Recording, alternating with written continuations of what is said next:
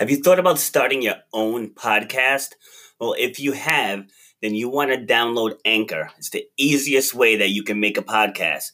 They give you everything you need in one place, and it's absolutely for free. You can use it right from your phone or your computer. They have creation tools that allow you to record and edit your podcast so it sounds great. They'll even distribute the podcast for you so it can be heard everywhere, like on Spotify, Apple Podcasts, Google Podcasts, and others. You can make money from your podcast with no minimum listenership. So if you were thinking of starting your own podcast, you want to download the Anchor app or go to anchor.fm to get started.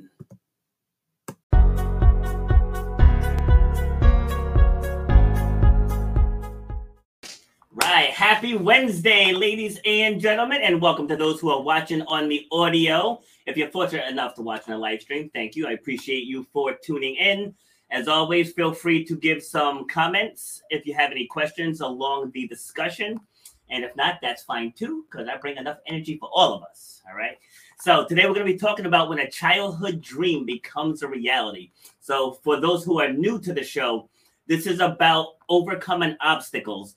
And we dive deep into the guest backstories to find out their background, any childhood dreams, things of that nature, and how it all ties into what they're doing now. And we've discovered mid-show sometimes where people who don't even think, like people who are guests on the show, may not even realize how their childhood experiences completely relate to what they're doing now. So me as the host going through the journey with the guests, it's truly amazing. And so also, if you're new to the show, you probably are wondering, who the hell is this guy? Yeah, this is me.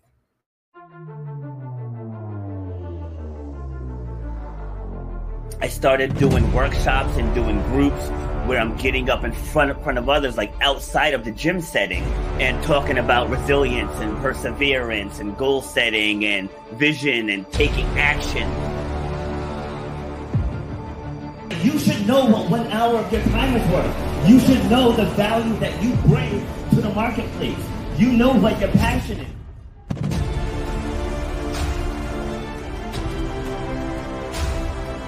It starts with clarity of vision. If you don't have the clarity of vision, whatever next thing you get, you're not going to see it through because you don't have the clarity of vision.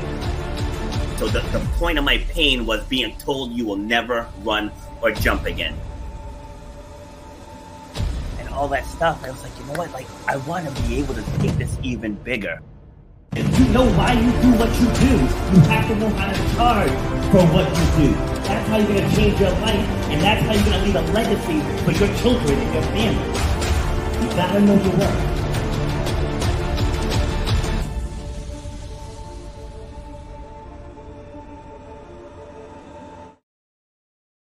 All right, so as I debuted in yesterday's episode, after the intro video, I'm going to start doing a teachable moment. Right? It'll just be a couple minutes, and then we'll dive into the main topic, and I have two guests today, so I'll bring the guests on. So for today's teachable moment, I'm going to talk about getting started, right? Just get started, because too many times we have ideas, things that we want to accomplish, maybe relationships that we want to repair, and we're constantly holding off. It's like, just get started, make the first step. So I decided maybe about an hour ago that I'm going to do a nationwide speaking tour. I'm going to go to high schools, colleges, and universities and teach the students how to tell their stories and how to become more confident speakers, which will in turn improve their self-esteem. It will help them build resilience and hopefully, again, I'm no doctor, so I can't say this on the record, but hopefully help them relieve stress, anxiety, and depression. Because a lot of those things lead to people holding on to things that have hurt them or that are hurting them. But you have to get started. Like my mom and my nephew had a strained relationship for a while there. And I remember I reached out to my nephew and I was like, you have to, like, they aren't getting any younger. I'm like, you have to repair this relationship. And he was afraid to make the first step. I was like, if you don't try, it'll never happen. I said, so you have to take the first step and try, which he did. Sent her a text. She kind of snubbed him at first. And I told him, keep trying. Just keep putting the love out there. And then at some point, you're going to reel her back in. And so, fortunately, they were able to repair their relationship. He even moved back in with her for a little while, but he shows up every weekend. He's back involved in the family functions, but that all stemmed from him taking the first step and getting started. All right, so that's going to be today's teachable moment. So whether it is you want to start a business, you want to write a book, you want to start a blog, you want to start a podcast, you want to online stream of income, it doesn't matter what it is, just start the process. Because once you do that, the universe clears the way for you, and then you're going to be able to realize whatever it is that goal or that vision is. All right, so with that being said, we're going to talk about when your childhood dream becomes a reality. So my guests coming on now created something absolutely amazing, which they're going to tell you about. So let's bring them on now and let's dive into this conversation. So welcome Evelyn and Jennifer to the show. Good morning. Good morning. Hello. Thank you so much for having us. My pleasure. Yep. My pleasure. Where are you guys joining us from? We are from Puerto Rico. Originally, but we live already in Minnesota. Minnesota? Yeah. Okay. How'd you land in Minnesota? Oh, that was a great question. It was actually after I graduated from college, I decided to make a jump and start all over. Mm-hmm. And Minnesota was one of those states who gave me the opportunity to start fresh. And I moved in first about 8 years ago, and then my family followed me here 5 years ago. So we have been living here up north, and we're still getting used to the cold. It's not easy coming from an island. That's what I was going to ask you next. It's been a challenging transition, but we really like it here. Nice. Yeah, so I'm here in Rhode Island. So every summer, like late spring, summer, fall, I love it here. Second that cold weather hits, I'm like, why do I live here? Yeah, especially when it starts getting like negative 40, which we had experienced. It's like, okay, this is another level of cold. That's true. I actually lived in New Hampshire for 1 year. Just it. That's it. Just 1 year. Where I lived about 2.5 hours north of where we are here. But same thing, a whole different world up there. I remember calling my mom saying, is it weird that I miss Rhode Island winter? But same thing, wind chills, negative 40, negative 50, 14 feet of snow, 14 inches of snow, and they don't even cancel school or anything. It's just normal. I was like, I don't want to live where this is normal. It is normal. As the student, they have to go to school. The people have to go to work. Yeah, nothing happening. Although I do have to get out there because it's my goal to visit all 50 states. And Minnesota is one that I haven't been to yet. So it is on my list, but I'm going in the summer or fall. No, you should come in winter. Oh, hell no. I get enough of that here. When I travel, it's to escape the cold. Yeah. All right. So, Evelyn, let's start with you. How would you describe yourself? Who is Evelyn? Yeah, Evelyn is a mother of four kids. 3 girls and a boy, special need with a special need. Okay. I'm Eva Lacus, the designer of my own line. I make a little dress for girls from a newborn to 8 years old. Yeah. Nice. Love it. All right. There's got to be more to the story than that. Come on now. Well, I came from a little town from Puerto Rico, Guanica. I grew up over there, seeing my mother sewing, and that was my dream: sewing dresses. I have a lot of dreams. When I a kid, that was I grew up with a lot of struggles in my life, but I never give up. I have my own book when I was little. And every day I draw a lot of kind of piece of clothing different designs. different designs, skirts, dresses, shirts, shorts, everything. And when my mom, she's sewing a lot. She make my own wedding dress. Yeah, she make wedding dresses, clothing for men's, for kids, for women's. She do a lot of kind of things. And yeah, I grow up sewing see my mom do a lot of stuff, and I help her making put the buttons, cut patterns, fixing. Well, yeah. All right. So in your book, where you were drawing different designs, how old were you when you started that? Oh my God, I was 11, 12. Okay. 11, 12, yeah. I saw in the TV a program. It was how you call Jennifer? It's like a noon TV show that is really popular. It was really popular in the island back then, and they do different activities, competitions. They have like special guests or artists singing. So it's like your noon TV show back then. Yes, that was in that time. Well, and it was a competition of that. I have to send my sketch, my drawings, for a win a scholarship. A scholarship, yeah. And we a few, I think, was past a month when my mom received a letter that they think that I win the scholarship. Awesome. And the scholarship was she was in the south of the island. She was at that stage of 11, 12-year-old. And she has her notebook, designing everything and sketching. And she sent her notebook to that competition, hoping to win. But the scholarship was for a school design, of fashion design. And it was meant to be to 18 years old and older. And it was a national competition. And she had won one of the scholarships.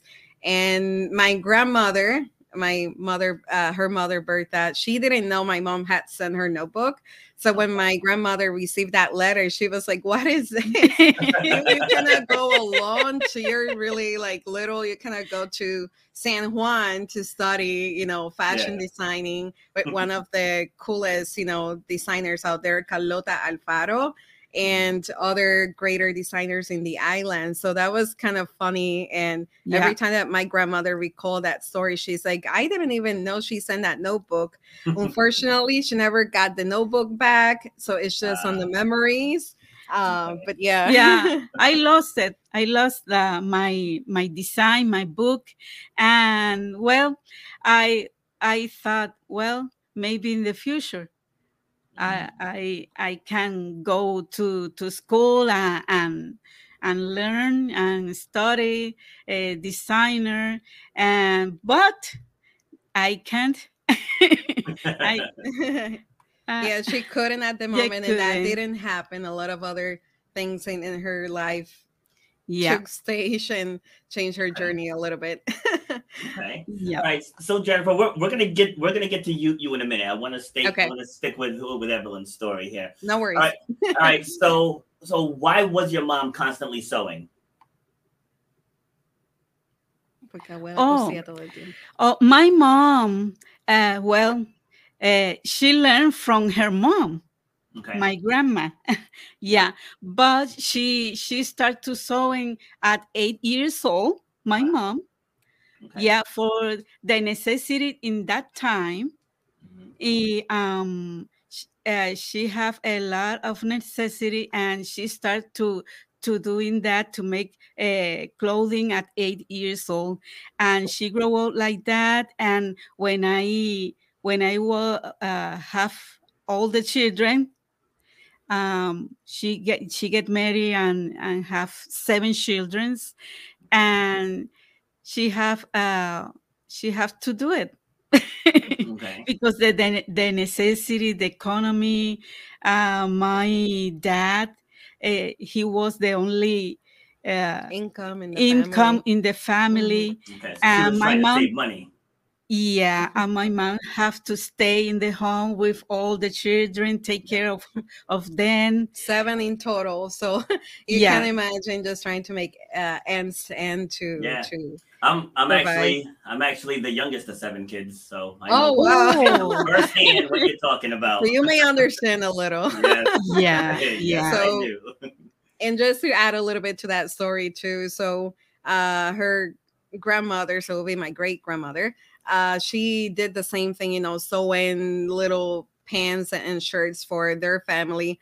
Then my grandma did the same for her family, just out of necessity. They couldn't really go to retail stores and buy the latest and greatest. Again, it was all of my aunts and uncle. They were all wanting to be fashionable. So then my aunts will ask my grandmother, hey, can you make me this style? We can buy this fabric. So that's kind of how it started. And my grandmother, she did really great in sewing. She did all of our school uniforms for all of her grandkids, which she has 15 grandkids. Wow. And she did it for all of us. And she did for even, there was a salsa music group that she did all of their outfits as well. 14 in total. 14 men just dancing over there in the salsa outfits and made by my grandmother. And she did wedding dresses. So it was just really a passion of hers as well that was inherited by her mother. Mhm. And they didn't went to school. They didn't went to design school. They didn't took classes. YouTube wasn't there back then. Yep. She kind of like learned DIY, do it yourself. It was all by looking. And that's something that I really admire from that third generation now of sewists. And they just really like it. They have the patience, because you have to have a patience and creativity and love for it. Yes. And my mom learned the same way watching her mother sew. So my mom hasn't really taken any professional courses. It's always been taught by her mother. I love that too, and I just want to highlight that because, like, I'm a personal development coach, and people always say, "What did you have to study to become that?" I said, "Nothing." I said, Yeah. I decided I'm going to take my 47 years of experience and use it to help people who are struggling. So it's like you don't always have to have some type of specialized training. You found a talent you were good at. Well, going back generations, but you passed it down and you passed it down, and then you got to where you can take it to others. But we'll get there in a moment. All right. So Evelyn, so you said that your father was the main source of income. So Yes. Did you use the helping your mom as a way to bond with her? Como que se usaste ese tiempo para tener mejor relación con tu mamá. Oh, yes. Yeah, definitely. My mom, so she take care of us. She talked to us about the love each other, the respect each other in the siblings. A lot of things. We grow up in the church too, and we learn a lot the love of Jesus. And my mom is so special. She's a sweet lady, not because Yeah. she's my grandmother, but it was a great timing, I think, for her just having that experience of sewing. None of the others pick it up. So my mom was the only one really after my grandmother, helping her cutting fabrics, cutting, the patterns and all that. So I think they really grow their bond until today. I think my mom is one of the closest to my grandmother. But they both, they really enjoy talking about, the new dresses that my mom is making. My grandmother feels just so proud that at least someone, carry on with the tradition. Yes. And yeah, it was a great thing that at least one of their kids have that same talent and carry it over. Hopefully that continues, maybe not with my mom's generation, because none of us really make or unfortunately took it over, but maybe the next generation will. Yeah. But that's what I'm here for, to support her dream, and that's kind of how everything started. Yes, I have three daughters, but none of them they don't like it. They have to like it. Yes, exactly. Like my father was an engineer. Like I tell you, man could build anything. Like especially he liked working on cars. Like he brought this one car home he got from a junkyard. This thing was so beat up.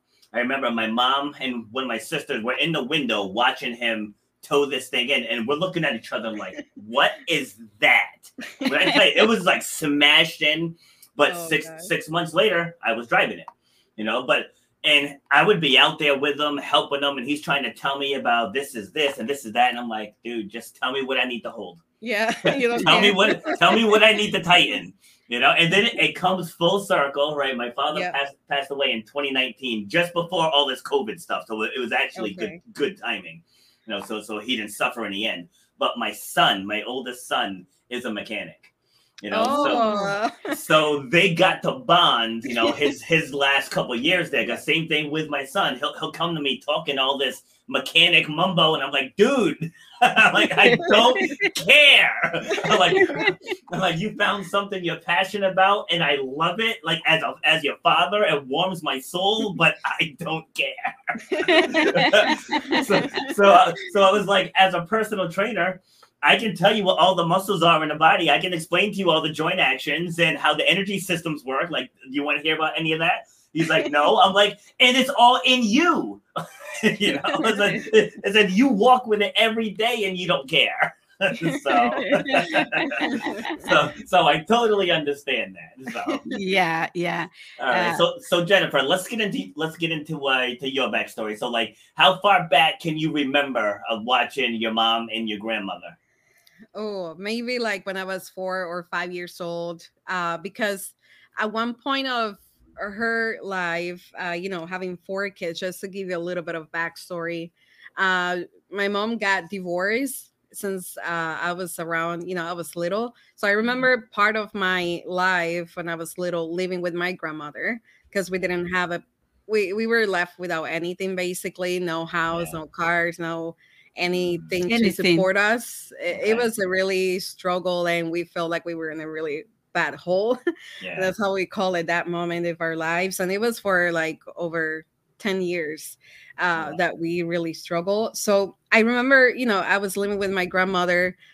She had her sewing machine in her room. So since I was little, I had seen her, making uniforms. They will both go shopping. So I see that experience on bonding, with my grandmother and my mom, always enjoying, planning how they're going to make their uniforms.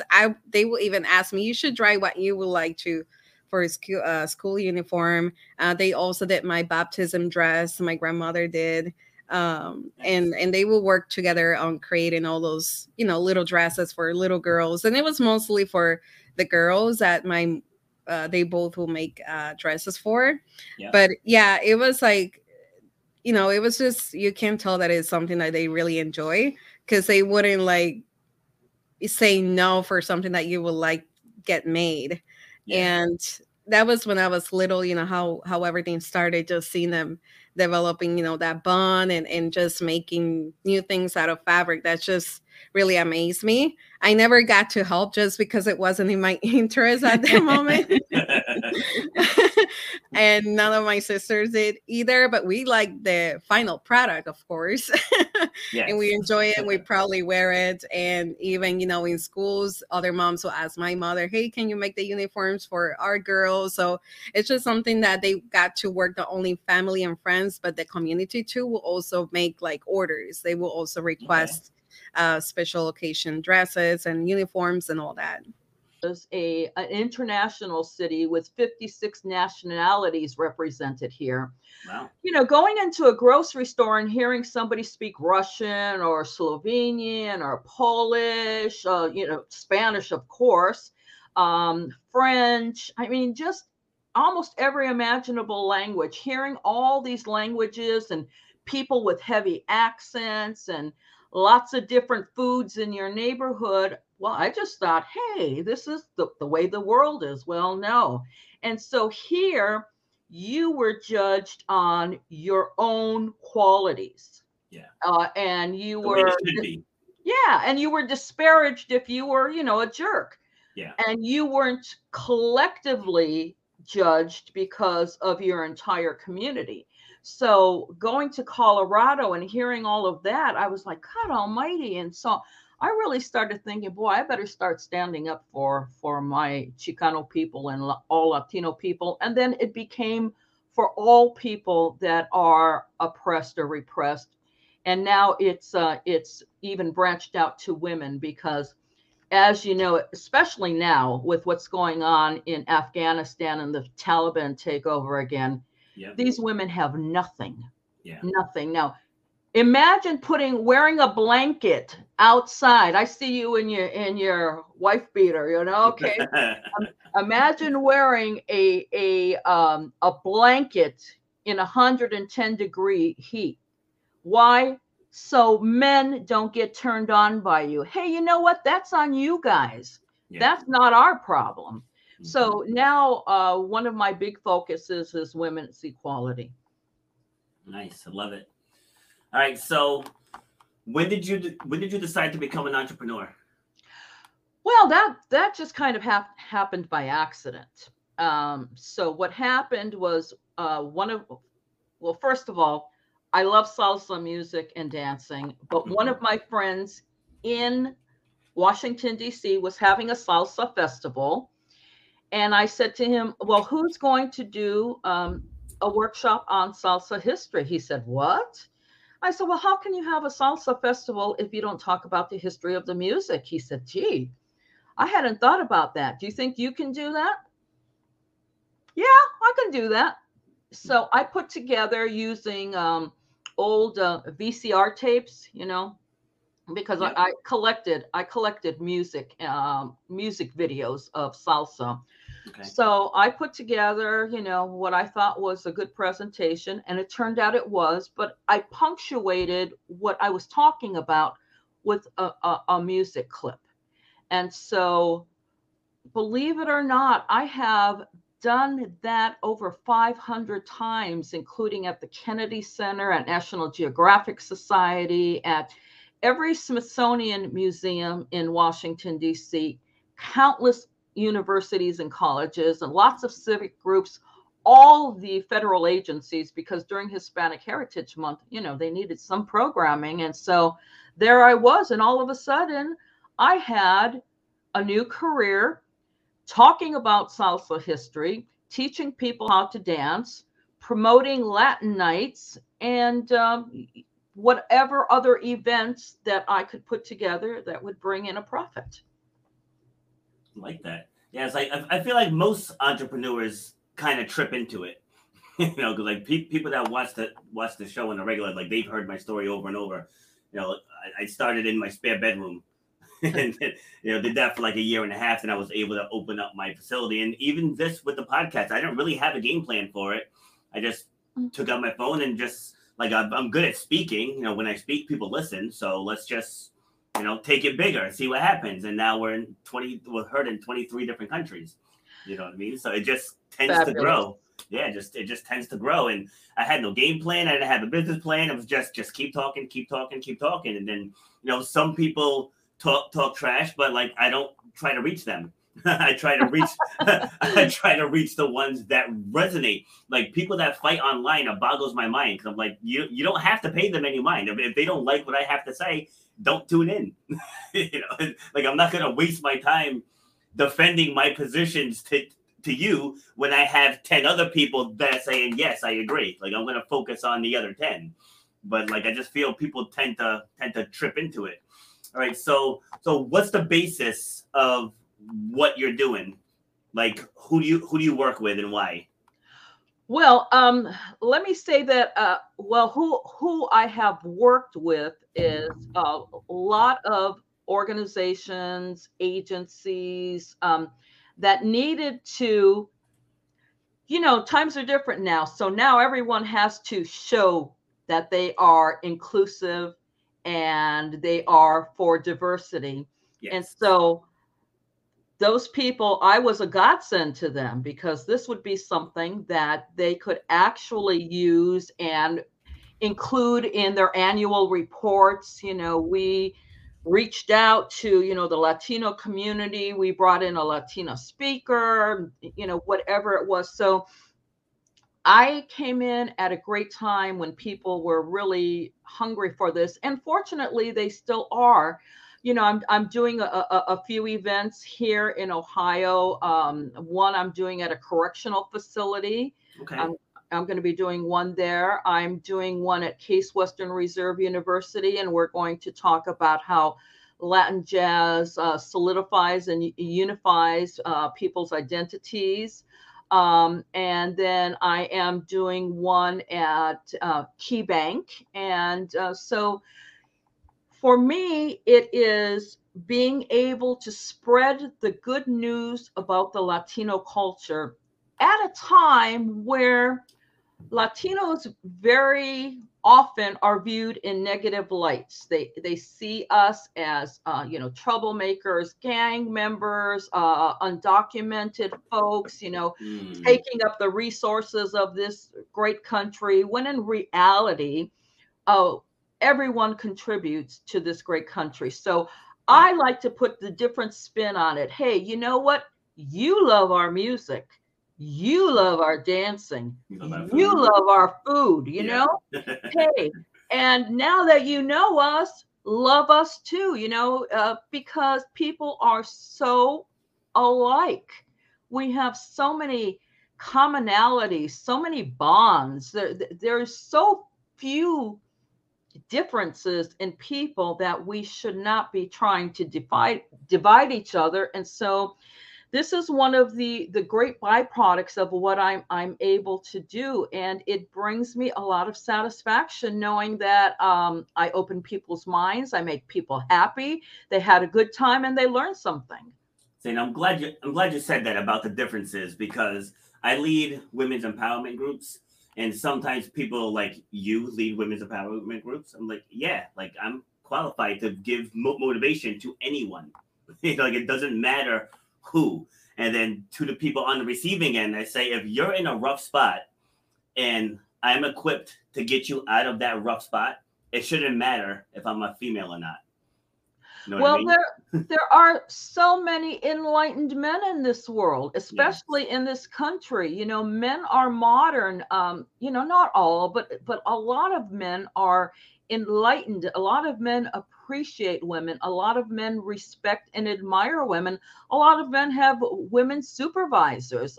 Men see what some women are doing and how productive, how effective, how influential they are. And so I take a lot of hope in seeing that we are coming around to understanding that we are more equal than unequal. And at some point, we need to just get everything like that, not like this.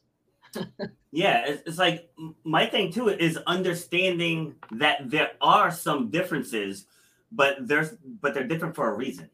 You know what I mean? Like for me, I'm a single parent. That was why when earlier when you were talking about moms have it harder, I'm like, I bust my ass. It's like okay. I'm not like your average dad. So I'm at all the after school stuff and doing the homework and going to the choirs and the chorus and the sports and the long weekends on the softball field. I'm doing all of that too. So don't lump me in with all the other dads. but my thing is so the point is being a single dad, you can walk into this house and know that there's not a female presence. Like there's just a difference. And on the flip side, like I have 5 kids. So when I was with my ex, there's just a difference in the presence to when I wasn't here to when I was here. So it's like when our powers are combined, that's when you become an unstoppable force. I just think like respecting the differences, embracing the similarities, and then that's when you can thrive.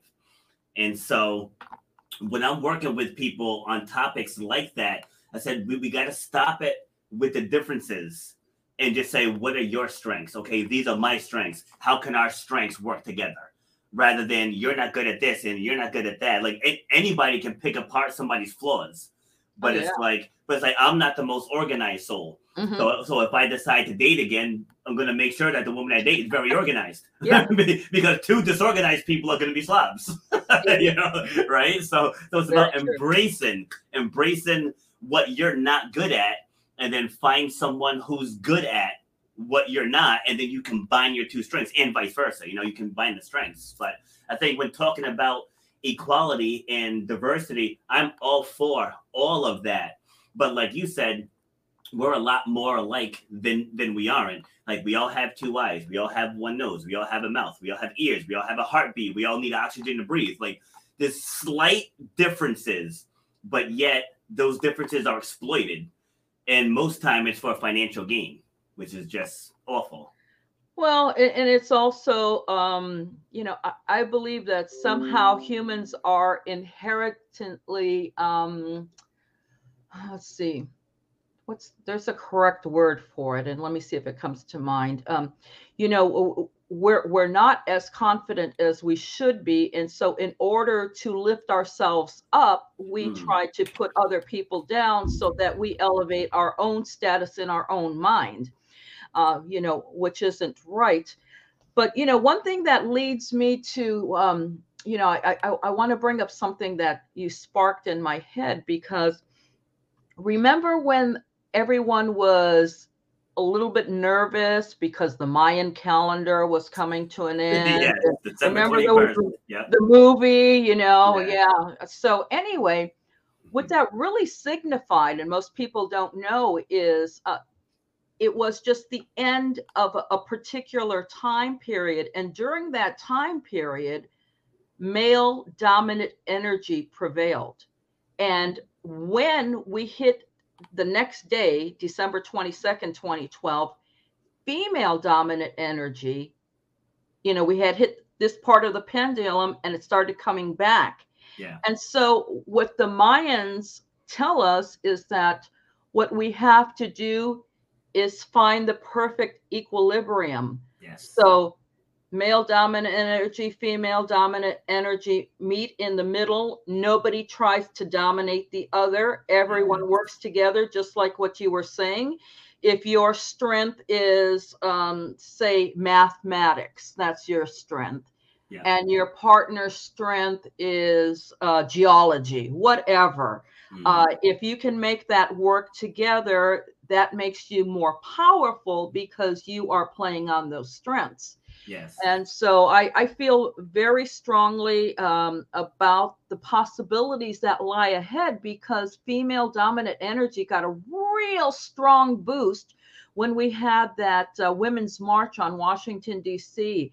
And there were millions of women all around the planet, even on Antarctica. And not just women, because believe me, I was in that march. I went from Ohio back to D.C. for the march.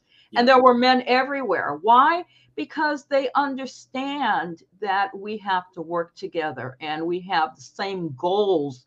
We have the same mission. And most of us just want to lead happy lives where our kids are all looked after. Everyone has an opportunity. We can have some fun. We're fulfilled. Hey, what's wrong with that? So let's all work toward that. And, the Mayans are telling us, hey, if we do it right, we can reach that equilibrium. Yeah, see, and along those same lines, it goes back to understanding. Like I was having a conversation with my daughter about like the slave trade and all that stuff. And she was getting all wound up. And I told her, I was like, listen, I said, it was absolutely awful what those people went through. I said, but you can't look at it with 2021's lens, because like things are different now. You have to think of it back then. the world was so different. It was about survival. You know what I mean? Like, it was about survival. So you have to kind of look at the times and what was happening in the times to make a rational decision. And I bring that up because just like what you were saying with men and women, we both approach things differently. You know, like some men are very task driven. A lot of women are emotionally driven. And sometimes you could take something like, say, the lights got cut off. Men are gonna approach it differently than the women, and then they resent the other's approach, and then you clash, rather than just saying, "All right, how do we fix this?" You know, but that's the man's mentality. How do we fix this? The women want to know how we got there.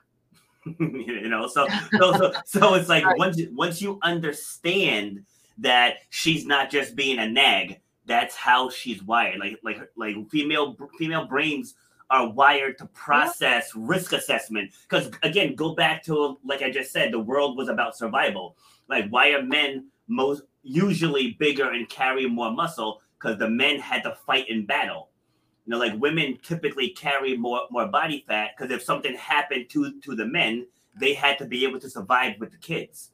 You know, so like understanding that dynamic from our origins, even though it's 2021 now, the wiring is still the same. You know? Yeah, that has not changed. The only thing that's changed is our attitudes, and the more educated people become, generally, the more open-minded they are. Yep. And see things differently, have new perspectives, and that, I think, brings us forward in our appreciation for everyone and everything. You know, I'm glad you brought up the slave trade, because that has a real prominent part of salsa history. And without the Africans being brought over to the New World with their drumming traditions, we would not have had salsa, because, you know, unfortunately in the United States, we did not want those drumming traditions to continue, because we were afraid those pesky Africans were going to be communicating from encampment to encampment and planning hold and escape. However, in Cuba, they did not restrict them from keeping those traditions. Okay. And so that music or that percussive element made its way into the Cuban music. And now we have salsa. Because of salsa, I got a new career. I love it. See, got to find the good in everything. Absolutely. All right. So what are your next steps?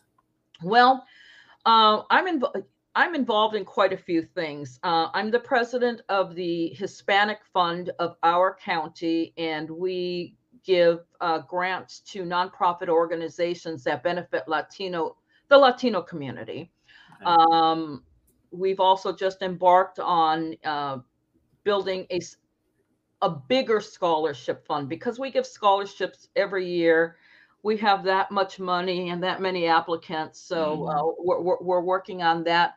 I'm also very proud to be part of the Roberto Ocasio Foundation, and we have a Latin jazz music camp for kids, musicians in grades 8 through 12. And we take them for a week. And Bobby Sanabria, who is this master musician, is the musical director. He gives them music theory. He teaches them how to improvise. One thing a lot of kids taking music do not do or don't know how to go about. And we do this, and it's the only Latin jazz music camp in the country. So I'm very proud of that. I'm also finishing. In fact, by the end of this month, I will have finally, after 12 years, completed my book, which is on female empowerment, sex, and politics. And we'll have to talk about that on another show. Okay. And I also just got it into my head, since, you know, I've done a couple of films, not me, but I've had a role in having them come to life. to do a documentary about our tremendous Latin salsa music history here in Lorain, Ohio. So I'm working on that. I'm working with the Historic Society here so that we can create that together. And then I do a podcast every Tuesday night. You know, it's so great to do stuff that you're passionate about. Yes. I love salsa music. I love the history. I want to know about these musicians. And so every Tuesday night, we're interviewing, you know, somebody who has made a tremendous impact on the Latin music industry, whether they be a musician or they were an engineer or they were a instrument maker or someone that promoted way back in the Palladium days. I mean, so many things. So that is something that I'm doing every Tuesday night and loving it, because not only am I sharing with the audience what these stories are, but I'm also broadening my own knowledge base, which, you know, makes me more valuable and makes me more dangerous. Yeah, I say too with mine, like this is my third notebook. Like I have two and a half notebooks full of notes, because every guest that comes on, as everyone's talking, I'm writing stuff down, because like you said, I'm expanding my horizons as well, because I don't claim to know everything, but you know, I know enough to make the conversation interesting. You know, throwing some humor in there, but you know, it's about keeping people rational, you know, rational. Just like going back to what we were saying about the differences between men and women. It could be any difference. It could be between white, black, or any other race, male. You know, it doesn't matter. If you just step back, take the emotions out of it, and think rationally. Like think rationally. So many things can get fixed. You know, it really can, just in everyday life. So many things can get fixed, but we let emotions take over. We want to be mad. We want people to know how mad we are. And what does that do? Like, I'm driving on the road the other day, and this guy's clearly speeding, and then someone pulls out in front of him, so the guy had to slow down. He's mad. He's flailing his arms, throwing middle fingers. And like he weaved through traffic to get next to this guy to bark at him. I'm like, this guy's gonna cause an accident. And over what? Grand scheme of things, right? Because he had to slow down for 5 seconds. You know, it's not even so much the act that someone pulled out. He was mad that he had to slow down for 5 seconds, and he was willing to risk injury and damaging his car and other people's cars just to let this guy know I'm mad at you. Well, you know what? We're bombarded with, you know, so much bad news. I have to tell you, I've been taking a break because I've been a political junkie. You know, living in DC, you're surrounded by it. So yeah, you know, and coming from my college education, I always want to know what's going on. But I'll tell you, after this last election, you know, I just got like the energy sucked out of me. And now almost everything you hear is negative. And I'm like, gosh, you know, I'm watching different things on TV now. So I don't really have to think and concentrate on reality, because sometimes reality is a bummer.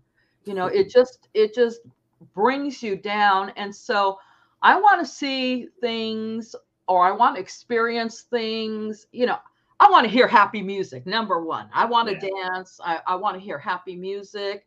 You know, I want to laugh. I want to go outside, you know, so I'm doing a little bit more of that, and people don't do enough of that. And that's why you find, you know, the bird being thrown all over the highways and road rage and things like that.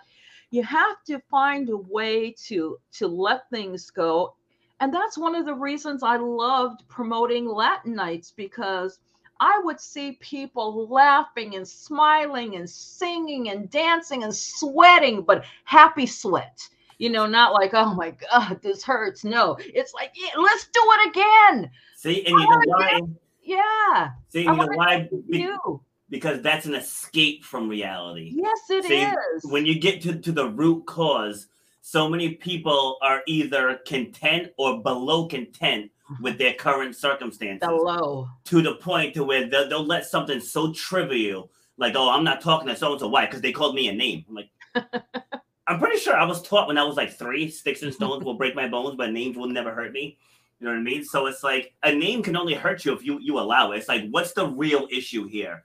And then you start getting down to the root cause. And it's like, maybe they're in an unfulfilled relationship, or they hate their job or their supervisor, or they have a strained relationship with a parent or a brother. Like it's usually never what we see on the surface.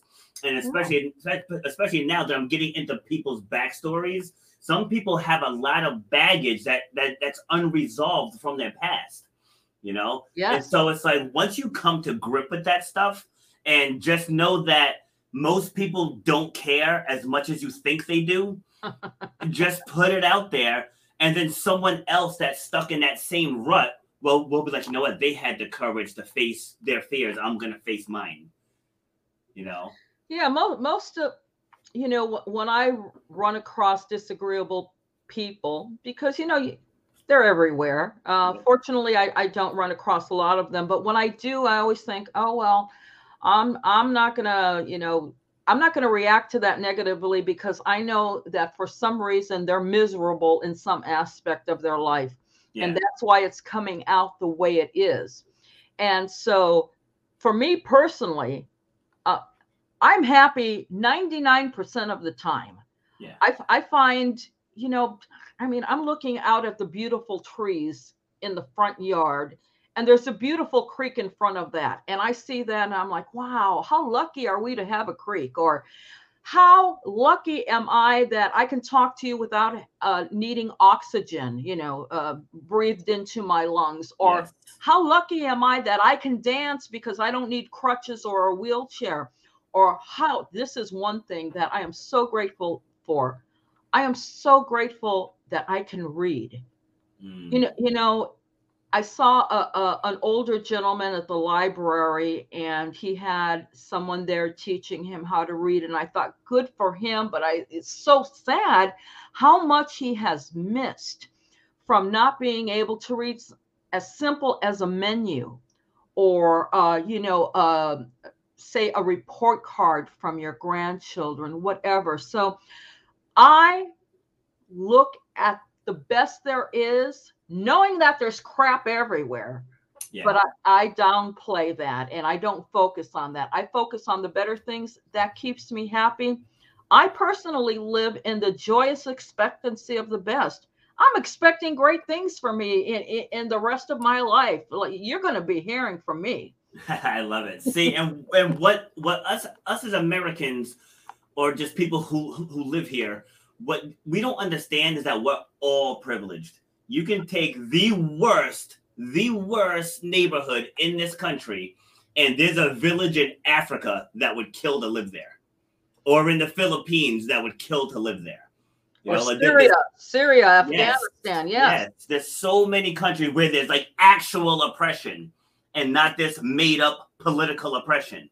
You know, this thing where women aren't allowed to read, you know. And I believe it was Iran, I want to say. It was a few years ago. A woman got raped, and her options were marry the rapist, because fornication is illegal over there, right, or she would get arrested. You see what I'm saying? Like there's like real oppression going on, and people don't understand how good we have it here. Like you mentioned Cuba earlier. People try to swim here from Cuba to get here. And like right, our southern border is a mess, and you know the politicians are trying to blame each other. But again, look at the root problem. People are trying to escape from where they are because they know if they can just make it here, they have a chance. Well, and even with nothing, they have more than they left behind. And interesting that you brought this up, because I put a section in my book about this, that we as Americans focus too much on what we don't have. You know, we're so used to seeing Oprah, or, you know, Michael Jordan, LeBron James, or, you know, Mark Cuban, you know, all these people with money, power, influence. And we say, well, I'm not like that. Well, you know what? You can have the opportunity to be like that. However, focus on what you have. You know, if you have kids and you love your kids, focus on that warm feeling. Focus on the fact that you eat every day, what you want. Focus on the fact that there's no bombs going off in your neighborhood. Focus on the fact that your kids aren't sleeping in water. I listened to NPR the other day and heard about, kids, the earthquake and the rains from the hurricane. There's no place to sleep, and the kids had to sleep in water. I mean, these are the realities of the greater majority of human beings' life. We are not sent to labor camps because we don't agree with what the government is saying. We have to be happy that we eat what we want. We have a roof over our head. We have computers. We have cell phones, which are, mini computers. The lights work. We have cars. Most of us have jobs, good health. I mean, there's so many things to be thankful for. And when you focus on all the great things you have and regard them as blessings, you can't help but feel better every day. See, and that's all by design. Like everything you just said, that's all by design to keep the elites in power. Because the worst thing for the government is for the people to unite. It's the worst thing. Like, why do you think everything is so divisive? Like on the left, they're pro-abortion. On the left, on the right, they're anti-abortion. There's so many hot button topics on either side. So there will never be unity, never, because people on opposite sides, they're never going to agree on abortion. They're never going to agree on the right to bear arms. They're never going to agree about the stripes between white versus black. Like that, it's by design, because that keeps the government in power. Like if we were to actually come together, they're afraid we can overthrow them.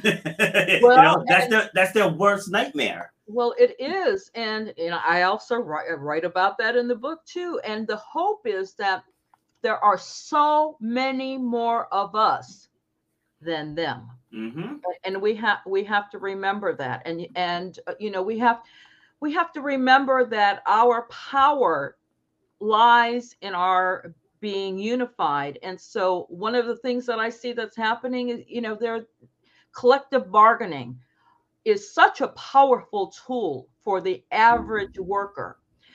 You can have a grievance, and when it is backed up by a union, you have a chance of having that resolved. Whereas if you're an individual, forget it. It's probably not going to happen. But of course, there is so much anti-union sentiment and anti-union action being taken that, we have to wake up and think, hey, this is going to benefit us. I have more strength, more power, a bigger voice when it is in a collective group. So, well, I touch on a whole bunch of stuff. Yeah, it's like, but before you can even get to the collective group, you have to want it for yourself. It's like that's the part that's missing. Like even in the Black/brown community, they've been told their entire lives that you're marginalized, you're behind the 8 ball, it's not a level playing field. So then you get someone like me, where I'll do a video saying you can have whatever you want in life, just have a vision, have some drive, and be resilient until you get it. And then people try to drag me, saying I'm being anti-black and you're just promoting white supremacy. How does telling black people that they can succeed, how does that promote white supremacy? Like, that's an actual comment I got on my post. Oh I'm like, by telling people that you can be whatever you want, it's like, but they can't break free from that mental slavery of constantly seeing on the news how oppressed you are. And same thing with some women. Like I told my daughter, she's 19. I said, listen, you're going to have people telling you out there that you got roadblocks, but you don't have any. You focus in on what you want and you get out there and you make it happen. If you hit a roadblock, go around it. If there's a man that tells you you can't ever, you don't have to listen. I said, you don't have to take it to heart. I said, focus on your goal and zigzag, jump, crawl, whatever you have to do until you get there. And that's what the world needs more of. We got to stop telling people the stuff they can't do and start telling them the things that they can do, and then provide the path. And that's what shows like this, shows like yours, the book you're writing. So we're doing our part to contribute. And I just announced yesterday, I'm starting a speaking tour going around in schools, preaching this message to high school kids and college kids, because they have to know there's not only one path to success. Where they think you go to college, you get a degree, you get a job, you work 40 years, you're miserable for 35 of them, then you retire and you wait to die. And then somewhere in there, you get married and you have kids. Like, that's the life cycle that they think, but it doesn't have to be that way. Right. Have a plan, make a plan for yourself. Dream big, because even if you don't hit the pinnacle of that dream, you're probably going to be a lot farther than you ever imagined. And life throws us so many curves. I mean, I never thought that I would be speaking about salsa music. I used to go to the dances, and dance, and I would meet some of the artists and, buy their records and read the album cover jackets. And, that was really the basis for my primary education of salsa. So you never know what happens. You never know who you meet. Be nice to everyone. Treat everyone with respect, but have a plan, because a plan will start directing you somewhere. And that will get you a lot farther than just living day to day, because when you live day to day, every day looks like the day before. Yeah, see, but before we break it down, I think it was on Tuesday's show where the guest had mentioned about looking for opportunities. And I said, no. People see opportunities everywhere. You have to be ready to seize it. You have to take it. Because there was a woman that reached out to me a while ago saying she was having problems, resolving stuff from her past. And I was like, perfect. This is what I do. Let's set up a time and chat, and I can, just told her a little bit of my process. And she's like, oh, I'm not sure if that's what I need. I'm like, if you haven't resolved it, how do you know what you need? It's like you had a need, you brought it to me. I happen to do what you're looking for, but you're rejecting it. It's like the universe works in mysterious ways. Yes. So it's like you put it out there and it brought you to me. so let's see this through and see where it goes. So that's a problem. A lot of people, you'll get that person that's struggling financially. And then you'll get a friend that calls and say, hey, I got a business opportunity for you. Like, no, those things are like scams. You know what I mean? It's like the opportunity came, but you didn't seize it. Rather than at least listen. Exactly. At least listen, and like that could have been exactly what you were looking for, but you're so caught up in your own mental slavery that you won't even give it the time of day. And like that's one of the biggest problems plaguing people, especially in this country, is that they have a certain idea of what they think their life should be. But then when the universe presents another option, they're like, oh, no, that's not for me. It's like, but why do you think that got dropped in your lap? It's like you have to step back and say, okay, why is this being offered to me? Right. That's what's missing. Right. And when I talk to younger people, I tell them, what do you love so much that you would do it for free? I say that too. Yeah. And then find a way to get paid to do it, because you're never going to feel like you're working, because it's something that you enjoy doing. I'm sure you put a lot of pre-production work into your podcast. When I do my podcast, I call the person, I speak to them for at least an hour. I research their music. I look up the music, who was playing with them, et cetera, et cetera. So, gee, that would pay a lot of money if you were getting an hourly wage doing that. But I do it because I want to know. I love it. And who knows? Actually, I have a way that I think that this could be monetized, and let's hope. I live in the joyous expectancy of the best. So, find what you love to do so much that you would do it for free, and find someone who'll pay you to do it. Yes, I love that. But mine's the exact opposite. is like I want to know as little about the person as possible. Okay. That way, because you don't know where the conversation's going to go. It's like, how many different topics did we cover in this last hour? Right? Certainly not the one I thought we were going to cover. See, but see how it flowed. Yeah. We played off of each other. We Yeah. both shared stories. We both shared life lessons, and it was natural. Like, it was natural for me. It was natural for you. Like, it didn't seem forced. Like, I watched the video before I came on here, and the guy's like, "Hi, I thank you for joining the 21-day fitness challenge." Like, you could tell he was clearly reading. You know what I mean? It's like it's not genuine. It's not authentic. You know, and when you're talking about something you're passionate about, you light up. Yeah. You know what I mean? So, like, when I ask a question that people are prepared for, you can tell. It's because, like, I did my first couple episodes doing it that format, and I was like, I don't like this. Like, it's not natural. Mm-hmm. You know, so it's like, and anyone can have their own style, but that's what I like. Like, I like to go into it just getting to know you as we're doing the episode. And it worked wonderfully. Yes. This was just like having a chat with someone that you just met, and you kind of clicked, and so you want to know about each other. Exactly. Exactly. All right. So give us a final word. So is all your contact info on your website there? Yes, it is. Right. Wait, let me just say it out for the people that are going to listen on the audio. So it's Eileen Torres Productions. It's EILEEN TORRES Productions.com. And that's her website. You can see all about what she does, find her social stuff. And when's your book going to be done? Or is it done? No, it's almost done. I'm Okay. doing the stylization right now, and my goal is to have it done by the end of this month, and then submit it for self-publication. Nice. And then I'm going to be coming out with the book cover, and then I'm going to make a big splash with it. Love it. Awesome. Yeah, no, mine's about halfway done. I gotta get on that. It takes a lot of time. Yeah, it does. All right. So now give us a final word before we sign off.